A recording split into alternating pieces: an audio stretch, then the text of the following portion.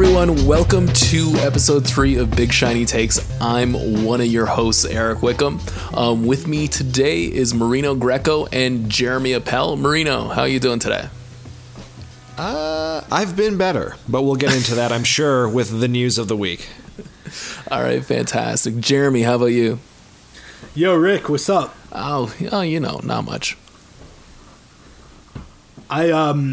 It's Passover, and I was just having a Passover Seder over Zoom with, both Jewish people and Medicine Hat. And, we have to drink 4 cups of wine as a religious and ethical obligation. So I'm a bit lit. All right, great. This is going to be a good episode. How does one procure a Seder? I thought they were mythical. Is that bad? No, you're thinking of the Gollum. Gollum? Yeah, yes. Like the Pokemon, but it's Jewish folklore. Oh, sorry. I thought you were referring to Schmeagol of Lord of the Rings fame. Well, that is his alt. It's his other account. Schmeagol is the official account, and Gollum is the troll account. Oh, that's good. I can see that. I can see that for sure. All right, so today we're talking about I think someone that when we started this podcast, it was like, okay, we're going to need to talk about this guy at some point. And his name is Jonathan Kay. Now, you may know Jonathan Kay as Barbara Kay's son, which is true. It's the first thing on his resume. I mean, he started out his career as a tax lawyer. Did you know that? No, I did. I did know that. It seems he like was a tax lawyer. It seems very on brand. Yeah. Well, I know I don't have his Wikipedia right in front of me, and I don't really care that much. But he definitely studied tax law in law school, got a law degree, and whether he practiced a bit or not, he ends up working at the same newspaper as Mother Barbara.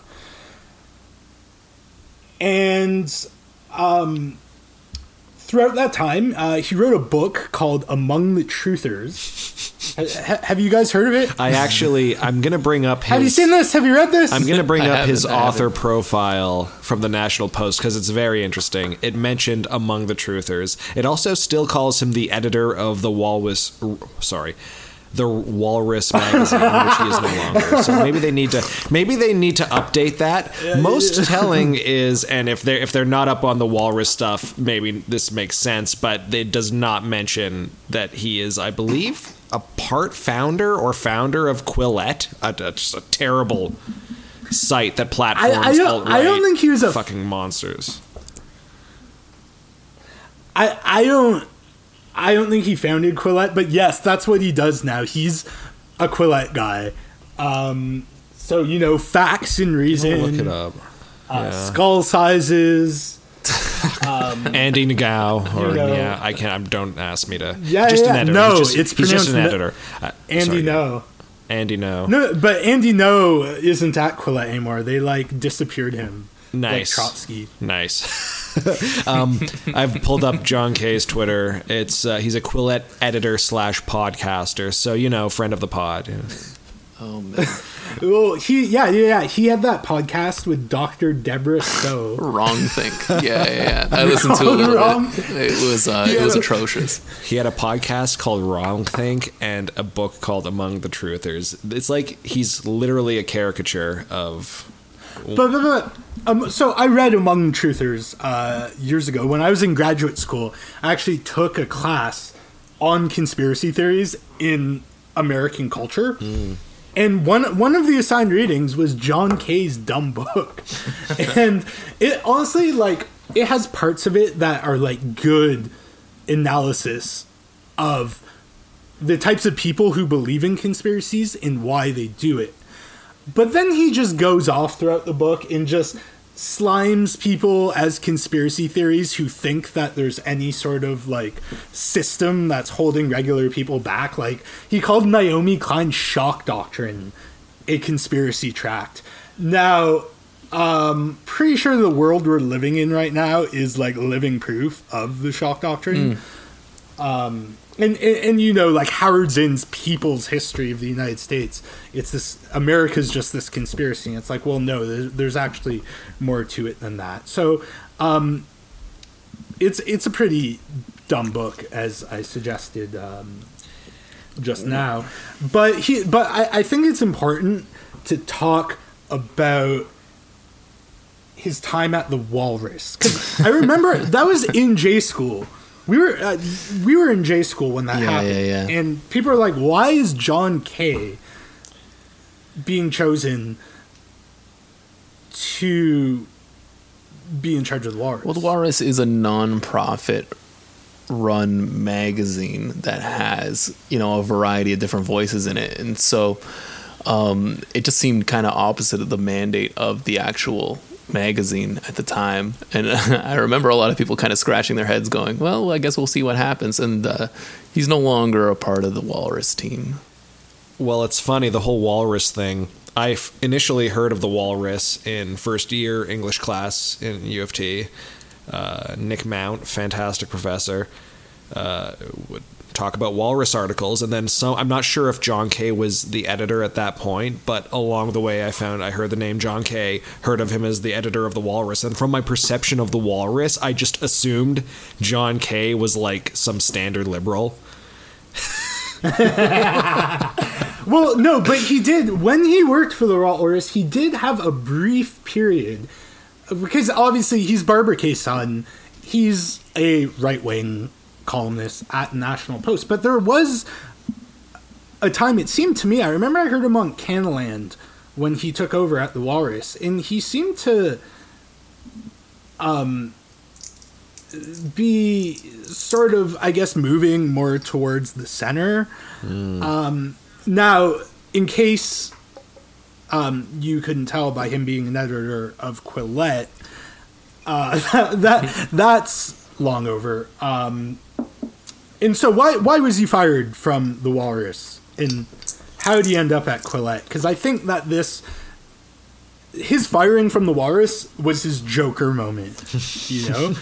Like, this is when he just, like, swallowed that black pill and was just like, fuck it, mask off. And I think the theme as to why he left the Walrus recurs in his work after that. Going back to... Do you guys not know? I have no idea, man. Sorry. Go ahead. You don't know why you got Nope. shit canned from the Walrus. Okay, so there was a guy by the name of Hal Nidzievicki. He was the editor of something called Right Magazine, which I'm sure you haven't heard of.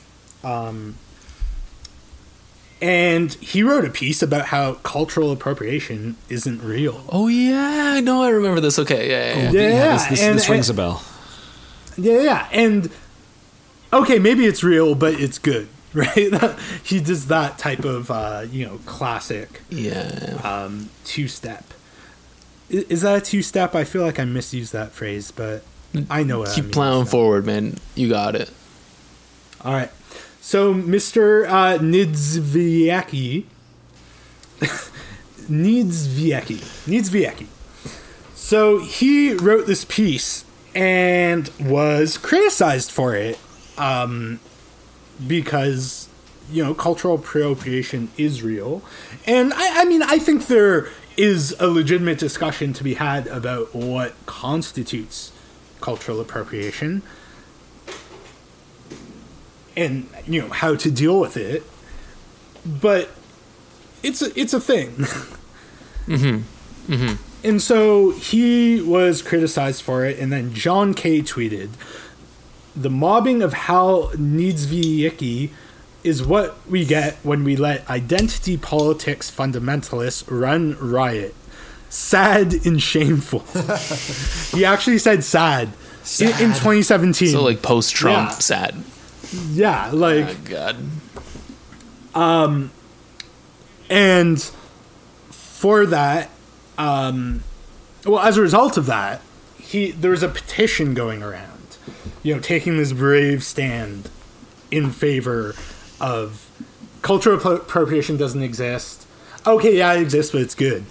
And it was signed. I don't have the petition in front of me, but it was signed by John Kay. It was signed by Mumsy Bad, Ken White, who I believe is a founding editor of the National Post, Maclean's editor-in-chief, Alison Uncles, and, of course, National Post editor-in-chief, Anne-Marie Owens.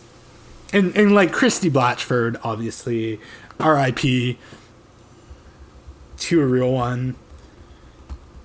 She was a real one, but Well, it turns out John Kay still has a lot of thoughts about political Exactly. correctness, as we shall soon who would see. have thunk? Yeah, and this was like his. I think a lot of these figures who have these dalliances with the far right have that singular moment, right? That Joker moment where they realized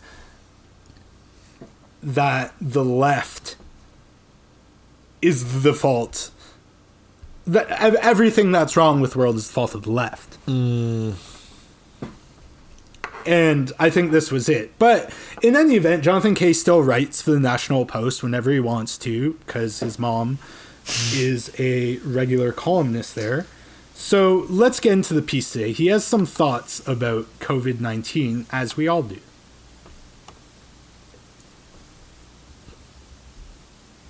Okay. Marino, that's your cue. Eric, are you asleep? More or less. Honestly, it's been a long fucking day. But Just for the record, it's 12:22 a.m. in Ontario, where these Laurentian elites are right now. Whereas it's 10:22 here in southern Alberta, so the party's just getting started. Greatest province, Not a province, Southern a Alberta. country. Oh, got me. Yeah. All right. And you think I'm gonna? Anyways, I can narrate this fucking dumpster fire. I mean, this think piece. Until this week, Doctor. it's fucking lit. Ooh, oh yeah, it's. Ooh, okay.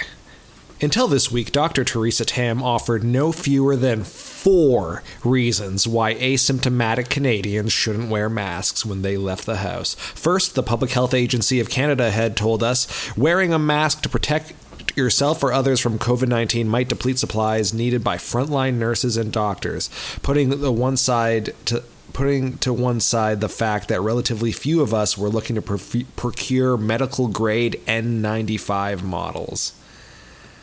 Secondly, wearing a mask could make everything worse because the person could put their finger in their eye or touch their face under their mask. Third, masks would give us a false sense of security and thereby encourage people to stop social distancing. Fourth, Tam told us most people haven't learned how to use masks. The profile of the ordinary Canadian that emerges here is a person so dumb that one wonders how we manage to even button our shirts or zip up our pants without watching instructional videos or calling a 1-800 number. I mean, I wonder that about John Kay sometimes, but like this column is so dumb. It's like I've seen a couple versions of this one, which is why should we trust public health officials when their advice changes with time? It's so fucking dumb. Sorry for swearing, Jeremy's mom. And I, the headline of this piece, I should say, is the case for wearing face masks during COVID-19 was obvious a month ago. Yes, good point. Thank you. Now, I googled Jonathan Kay face masks.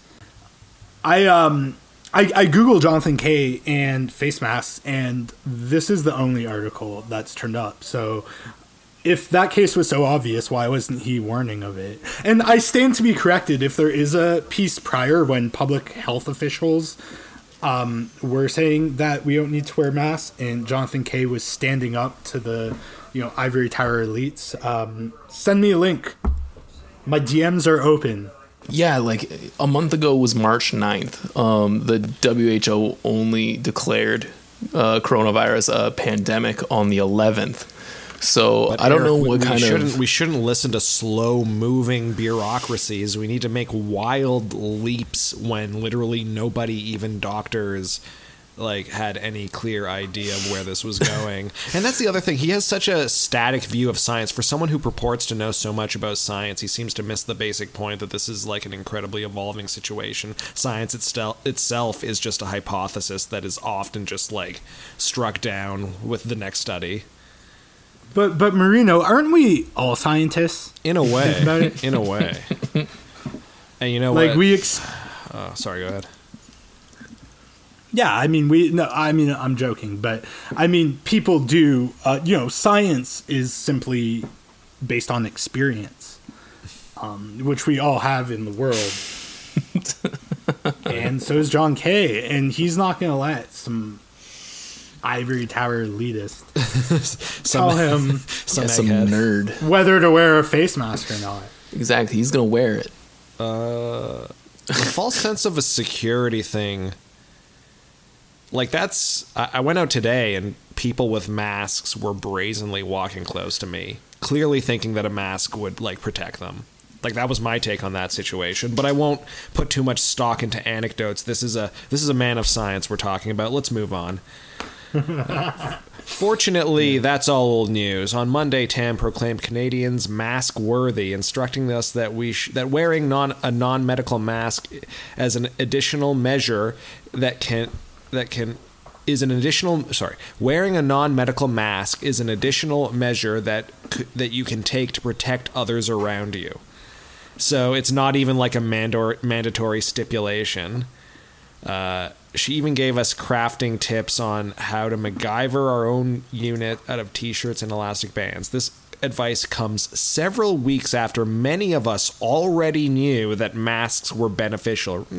I'm not sure that several weeks ago I knew that. I'm pretty sure several weeks ago I was still going outside regularly and stuff. But let's go on. But still, it's nice to see that Tam is caught up on her March reading. Just a little dig there to end that graph. Yeah. What an idiot, the person who's leading the fight against the pandemic in where we all live. Sorry, I'm just so stressed out. It just bothers me. Stressed out in general, or? This piece is adding to it. In retrospect, the time to start questioning our federal government's competency on COVID-19 health and safety tips was late January when Tam told the health committee that forcing self-isolation on incoming travelers from COVID-19 afflicted areas would risk stigmatizing members of those communities. What do you think John Kay was doing in late January? I'm sure he was talking to his mom. Mm-hmm. And tagging her in tweets. Mm-hmm. I was, but was he? Yeah, yeah. Well, it's John Kay. Does he have a wife? Is he a wife guy? He's a mom guy, dude. Yeah, he's a mom guy. I don't know. He's not a wife guy because he doesn't post about his wife ever, and I think that's an important. That's what a wife guy is, right? Yeah. It's not someone who has a wife and loves her. Mm-hmm. That's normal and boring. Yeah, it's an important. It's a guy who's always posting about his wife or writing articles or statements. Yeah, in a way that makes it seem like he's proving that his wife exists.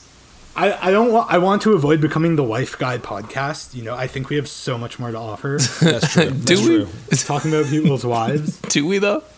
We don't have to go too. We can choose how much of this to cut, but I think the mama's boy part was pretty good. Anyways, Yeah. let's move on. No, John K. fucks his mom. Oh, fuck. Okay, so Jonathan K. does not fuck his mom. Let me be clear. It's good. Thank you for clarifying. Don't know. Jeremy, the truth of the matter is we just don't know. It's true. Maybe he does. Maybe, I have. You know what? We some people say he does. Some people say he doesn't. And you know, in the spirit of Passover, if I can be a bit rabbinical, who's to say? Honestly, I think if you use the scientific method, it's impossible to determine. It's Schrodinger's mom. But also, this is like everyone thinks this. Everyone, and no one wants to say it. So why don't we be courageous and be the first people to publish Jonathan K. fucks his mom? I'm just this kidding. is the He doesn't brave fuck take his that mom. I wanna put out into the world, actually. So I'm glad that you brought this up. Guys, I'm feeling very close to being blackpilled because I am just... You've seen my Twitter activity in recent days. The Bernie thing just kind of set me off, and taking down these fucking dipshits is so fucking cathartic. I was gonna say as an aside, I'm getting less work now. I'm gonna have days during the week that I'm off as vacation days as a measure so I'll have some more time. Anyways, back to Awesome. So I got laid off. So let's.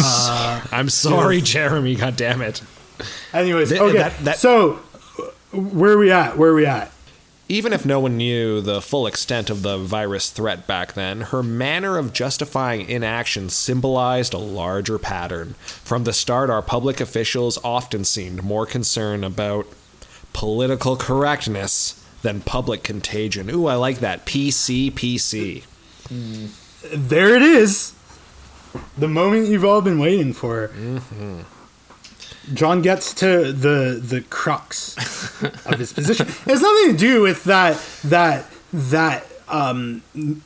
public health officials were late to this relatively minor mask issue. This is such a gotcha. If you my God, it's wearing a mask isn't going to stop you from getting COVID. No, it's not. No, It'll stop you spread. from giving it. Yeah. And so, this is such an incredibly minor detail that he's seizing on to make a broader point, and that is that, again, this is the left's fault for pushing political correctness. And, sorry. No, I think you really hit the nail on the head. I'm going to go back to just when he quotes Tam, wearing a non-medical mask is an additional measure that you can take to protect others around you. She's not calling for mandatory wearing of masks. It is a minor issue. It's an addendum. The primary thing is social distancing. We were fucking on that pretty quick, in my view. But there's more. But there's more. When pushed on the travel issue, Tam declared, "We are a signatory to the international health relations, and we will be called to account if we do anything different." And as recently as March 13th, Health Minister Patty Hajdu, I'm sorry, I probably butcher that name every time I say it, was lecturing Jake Wilson's Canadians. mom. Interesting. Her son went to J school with us. Nice guy. Did he? Yeah, you know him? I guess not. He was friends with Charlotte. And he's a good guy. Anyways, go on. Health Minister Patty Hajdu was lecturing Canadians about how closing borders would, quote, create harm. The U.S.-Canada land border was closed a week later. That's in brackets. Well, most Canadians are adults who understand the importance of multilateral cooperation. We also expect our leaders to exercise independent judgment when it comes to life or death matters, instead of existing as a glorified out-of-office responder that passes along edicts from slow-moving international bureaucracies. I dare say we'd also be perfectly okay with Tamer Hadju being called to account for regulatory non-compliance by some international entity, especially now that we know that such a move could have saved Canadian lives. What's that they say about hindsight? But can you tell me what the fuck he's talking about in that paragraph? Oh, Jesus. I don't know. Does anyone actually hold the position he's saying that we need to just pass along edicts from slow-moving international bureaucracies? The king of the doctors, yeah. Yeah, like we're overruling our own public health officials who he's at the same time slamming for being cocks. Yeah. I love the idea of him being concerned about human life. Like, it just comes off so disingenuous. He's like, people, that. Yeah, like the Palestinians whose lives are very precious to the K family. Oh boy. Yeah. Is that foreshadowing for the next segment? No, actually, the Barber piece doesn't talk about Israel. Wow. It's actually it's yeah. Well, don't. That's big for her. Okay, where were we? That's true. I feel like almost all her pieces are about Israel and trans people and how Israel is good and trans people are bad. Yeah, or Woody Allen. So so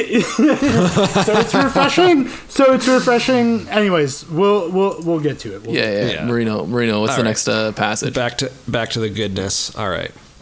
There is a reason why many independent experts all over the world started telling people to wear masks in March. The science was already persuasive. As far back as a month ago, in fact, researchers showed that COVID-19 material can accumulate and multiply in the nasopharynx. That's the upper part of the throat behind your nose. That's crucial. Thanks, John K. That's crucial because this area of the body is vulnerable to large droplets emanating from the mouth or nose of an infected individual. You don't need an N95 mask to protect against large droplets. While no mask is 100% reliable, your old baseball game giveaway towel will do a reasonably good job. Who's letting large droplets fucking be sneezed into their mouth? John K. John from Babs. From Babs. From Babs to you. There's going to be some... Well, how can we avoid talking about his weird relationship with his mom? Anyways. We can't, and we should embrace it. Yeah. You just said They've that. embraced Sometimes he was going to say that. All right. It's such low-hanging fruit. I can't help it either. Oh, man. Let's just go on. Sometimes low-hanging fruit is the sweetest. So let's continue with John K's just weird, like, cherry picking of various studies into his little column. When it comes to droplet ballistics, the physics at play are complex. What is this, the Kennedy assassination? Jesus. Well, he did write Among the Truthers. There you go, call back. But they were well summarized by cell biologist Sui Huang of the Institute for Systems Biology in Seattle. As Huang explained 2 weeks ago in a widely circulated piece, a typical social distancing separation of 2 meters may help protect you from people who are merely breathing or talking in a normal fashion. But a sneeze generates airflow of about 50 meters per second. That's half the length of a football field, and the time it takes you to say... That's half the length of a football field in the time it takes you to say coronavirus. As the South Koreans and Taiwanese have known for many weeks, once again, we're back to just this vague time fucking manipulation thing of many weeks or a month ago, where apparently everyone is better than us. As the South Koreans and Taiwanese have known for many weeks, protecting yourself requires a physical membrane between you and the environment. These membranes are commonly known as masks. Thank you so much, Jonathan K, for telling us what a mask is. I love that line. Because I mean, it's really like there's a lot of misinformation out there about what a mask is. Mm-hmm. Yeah, Jonathan K. Mask Identifier. The mask identifier has logged the fuck on. What a chud, dude. He sucks. By international standards, neither Tam or Haju are especially incompetent or culpable. There are plenty of other examples in plenty of other countries of public officials who found reasons to drag their feet or offer bad advice. A common pattern has emerged whereby such delays often were caused by government officials stubbornly hewing to political brand, ideological fixation, or national neurosis, each according to his parochial circumstances. Parochial? Name them, John.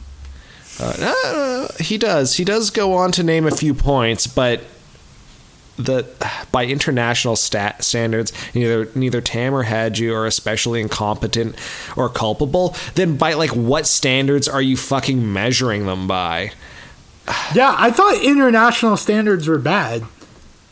Wasn't that what he was just telling us in like 2 paragraphs ago? Anyways, that we can't just leave it to these international bureaucrats who are so slow to act. Well, no, not like the WHO or somebody like that. We need to apparently we need to look at this through the lens of politics, apparently, somehow.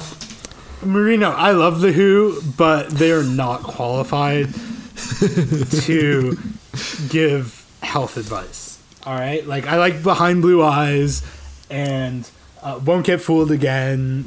Tommy was an innovative rock opera, but why are they giving health advice? Come on.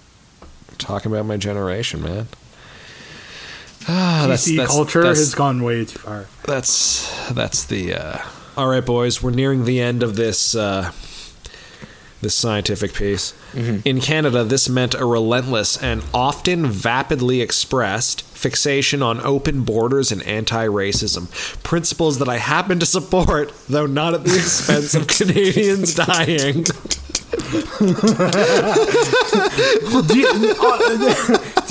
Do you think John Kay wrote that with a straight face? I don't know. I don't think he's self-aware enough to know what a piece of shit he is. Yeah.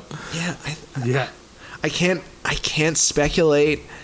It's hard to say if he's aware of how weird that fucking sentence sounds, and he's just laughing about it. Obviously, that makes him a craven monster. And if he's not, that just makes him completely obtuse. Mm-hmm. He's an odd guy, to be honest. Not to take too much attention away from how stupid that paragraph was, but listening to him interview his mom, they both. I listened to Wrong Think a couple days ago. That rules so hard. It's so funny. He interviewed his mom on his podcast, and unironically too.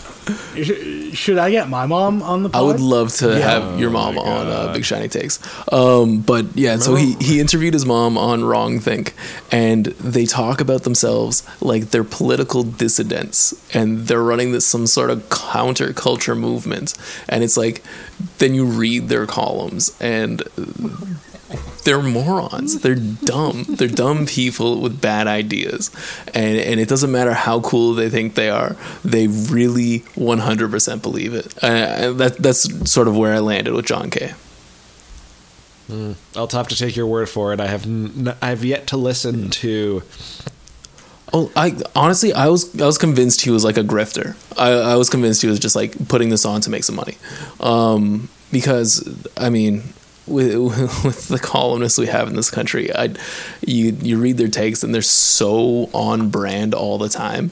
It seems like a PR firm is putting these things out, but with him, they're just like uniquely dumb sometimes. I mean, it's like he's almost like a highbrow Warmington. Yeah. It's like Warmington if he got past the third Harry Potter.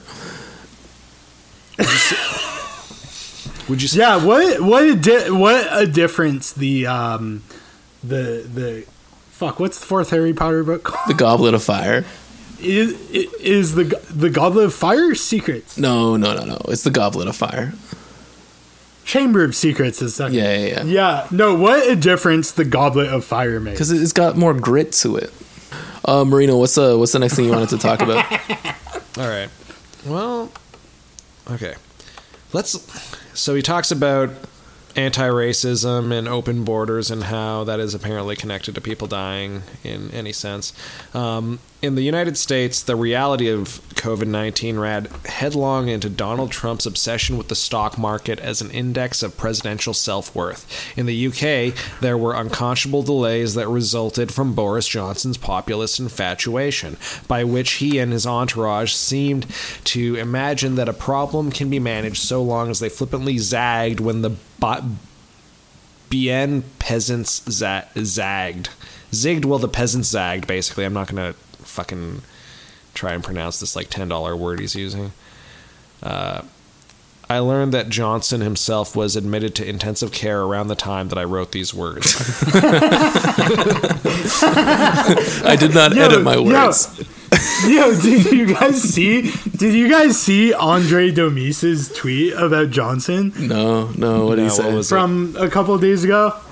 It was Probably, but Boris Johnson shanks Cameron, steps back and lets May get absolutely wrecked by the fallout, severs the UK from the EU, lets COVID-19 just burn its way through the country, and then pieces out.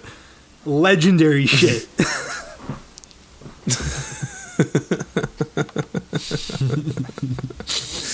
Oh my god. where were we?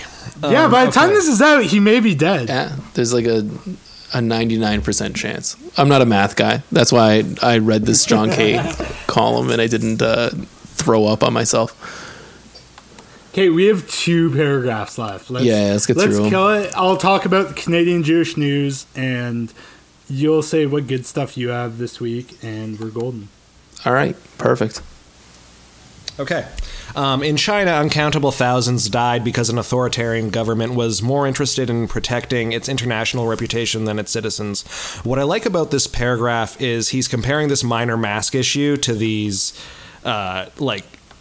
major policy fucking errors from Donald Trump and Boris Johnson and China, who, with the U.S. response is just completely all over the place. Mm-hmm. Johnson was denial and completely dragging his feet, and China is just an authoritarian government, so you just have the classical situations that they have, and those are comparable to this fucking minor mask issue.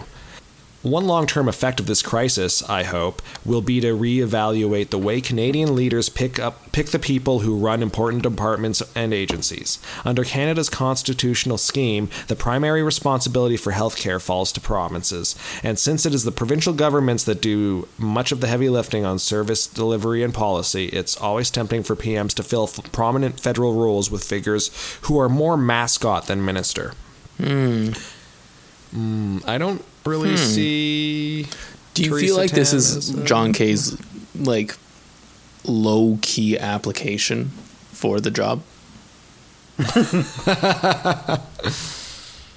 Oh, no? man. Okay, keep going. I mean, who's to say? I mean, he, I don't think that that's the main takeaway from this crisis, is to figure out who to pick to run important departments. No. I think particularly with regards to public health, the people who are chosen to run those departments are doing a good job.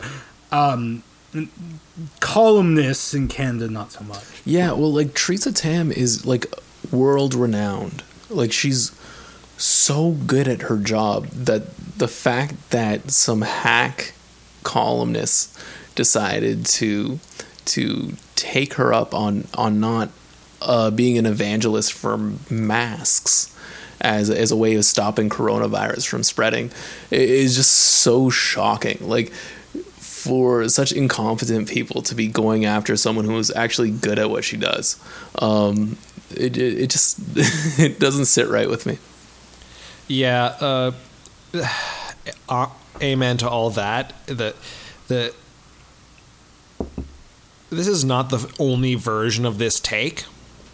And there's a great thread that Jeremy mentioned from Andre Picard taking down a Robin Urbach piece.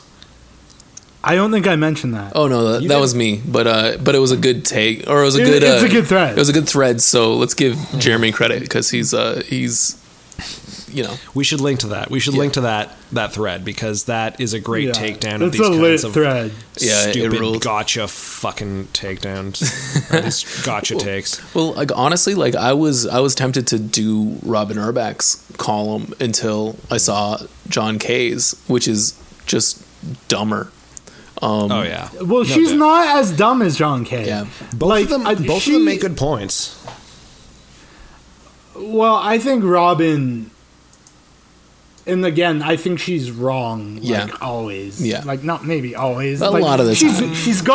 She's got good Twitter game, and I think because she got her start at NatPo, right? Mm-hmm. And when I read her there, I was like, she's awful. And actually, a friend of mine is a cousin of hers, Ethan Seamus, nice guy.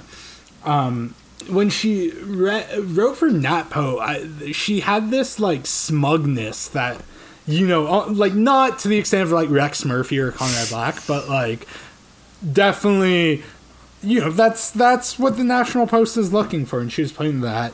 And then I think she's moving to the center more, and I'm not a centrist or any means, but when right wingers move to the center, that means they're moving closer to me, so I like that.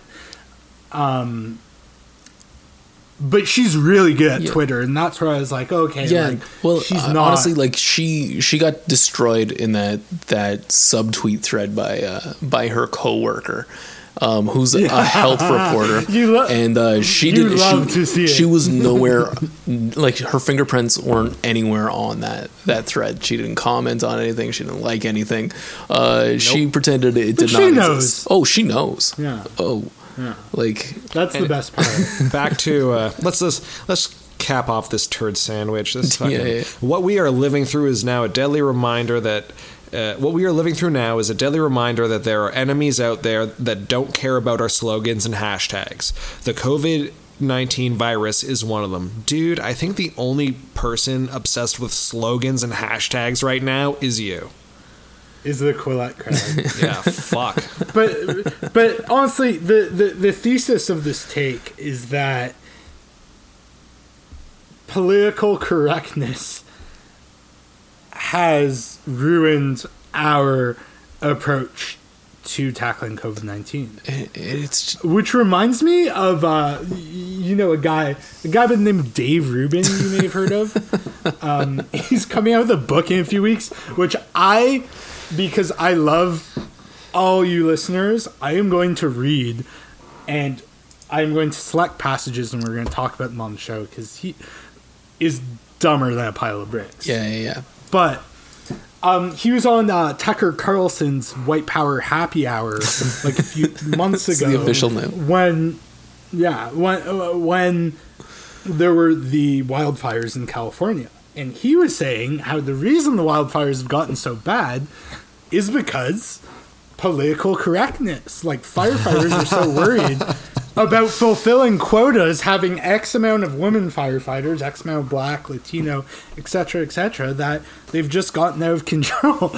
And that is that's a take.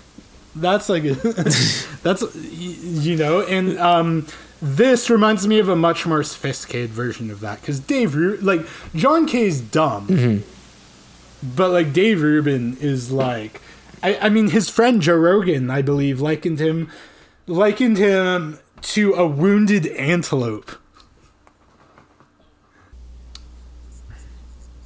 Let's close out. All right, so let's talk about good things we read this week. John Kay is not the sharpest tool in the shed. And now, I just want to say, in the spirit of Passover, I've been thinking about Jewish identity, I guess, a bit more than I do most times of the year. And the Canadian Jewish News announced this past week that it was ceasing operations immediately. It's done. And look, the CJN published a lot of unhinged, ultra-Zionist takes. Now, they also, about a month ago, published a take by Mother Babs. That I'm just gonna read you the headline, right? We've had enough of the K's, but I think the headline, and it's not a bad headline. I think it is accurately saying what she's trying to say.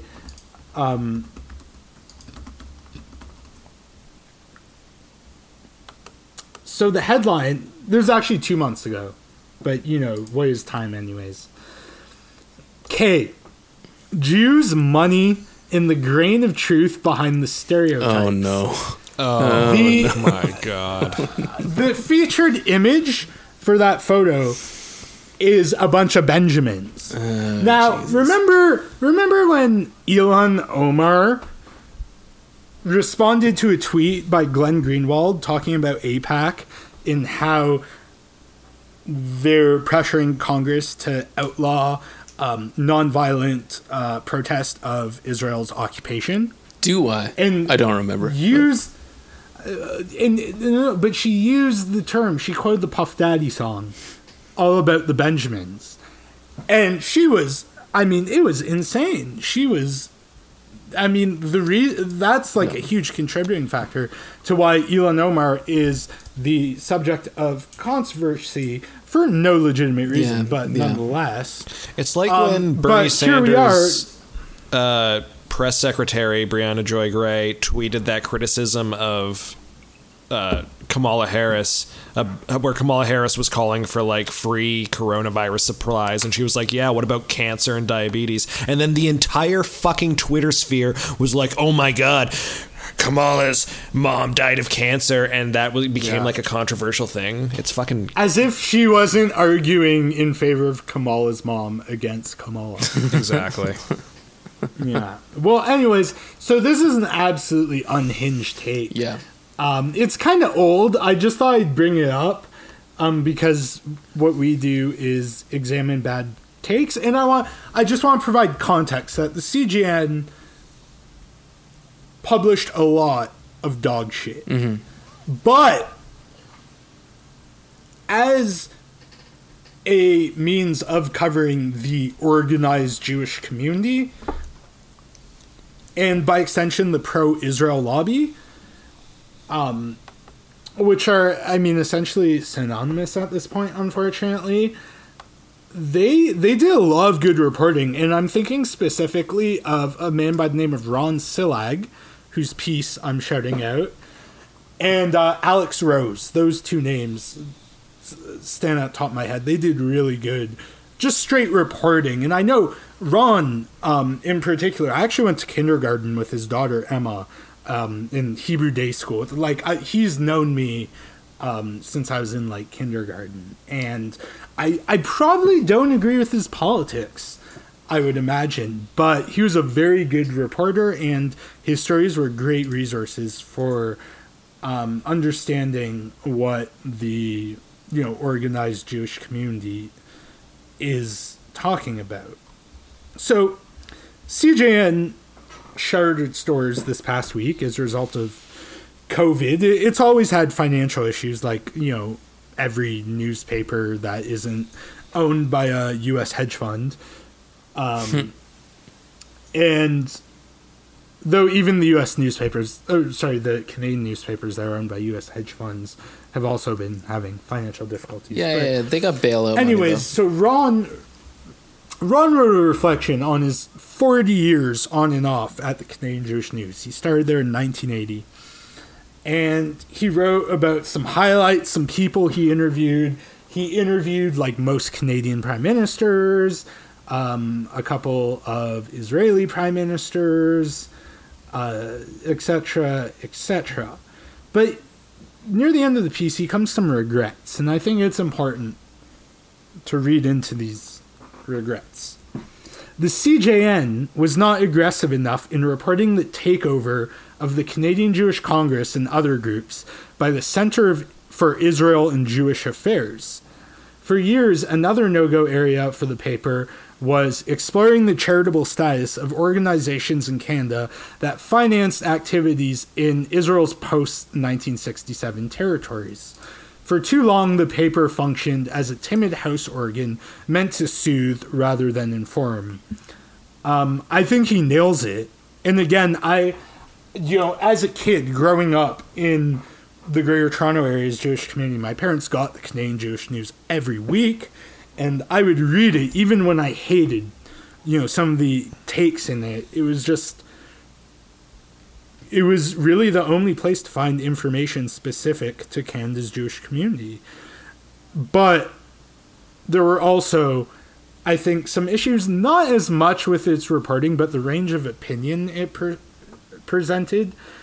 But the issue Ron identifies here is what they weren't reporting, right? The fact that Canadian charitable status organizations were funding illegal settlements in the occupied territories, which aren't words that he uses, but is what they were doing, I think is an incredibly honest and really genuine thing to say after, so many years working at this Jewish newspaper, to see it articulated like that. And I know the Alberta Jewish News still exists. They recently merged their Calgary and Edmonton papers, which is not a good sign. But, the point is that there's going to be news in the Jewish community, and it's simply not going to get covered in depth by most other publications, because that's just not their target audience, right? Specifically, they'll cover some things, of course, like Barry and Honey Sherman's murder and stuff like that would otherwise get into the Jewish community press. But I think that is a wise piece of advice for any Jewish publication that is going to rise from the ashes of the CJN is, maybe take a closer approach to take a closer look at the organizations that are claiming to speak for the Jewish community and hold them to account, because that's what journalists do. And again, this isn't what Mr. Silak says explicitly, but that's what I infer from it, for what it's worth. No. In All you, man. In any event, do you guys read anything worthwhile? No, I got nothing. It's been a busy week. It's been kind of a difficult week. There hasn't been a lot of good news, just COVID. Bernie Sanders dropped out, which I think we should mention. We didn't do a news of the week thing or anything. In any event, life is suffering. Yeah, we all live in a Dostoevsky novel. Yeah, we do, and that's why Dostoevsky is so profound. Politics aside, I think he was a little anti-Semitic, and I don't mean he was a critic of the apartheid state of Israel. I mean he was actually anti-Semitic. I don't know if I read any good news. I have to be honest. Like it's been another week of just like, oh, more pain and death is coming. We're gonna get through this. Yeah, of course we are. Of course we are. And if we don't, no one's gonna be here to tell me I'm wrong. So yeah, in sum, life is suffering, but you find meaning in the suffering. one door closes and another door opens. And then another door closes. And you're in your bathroom putting Joker makeup on. All right, that is the perfect note to end on. I love you, brothers.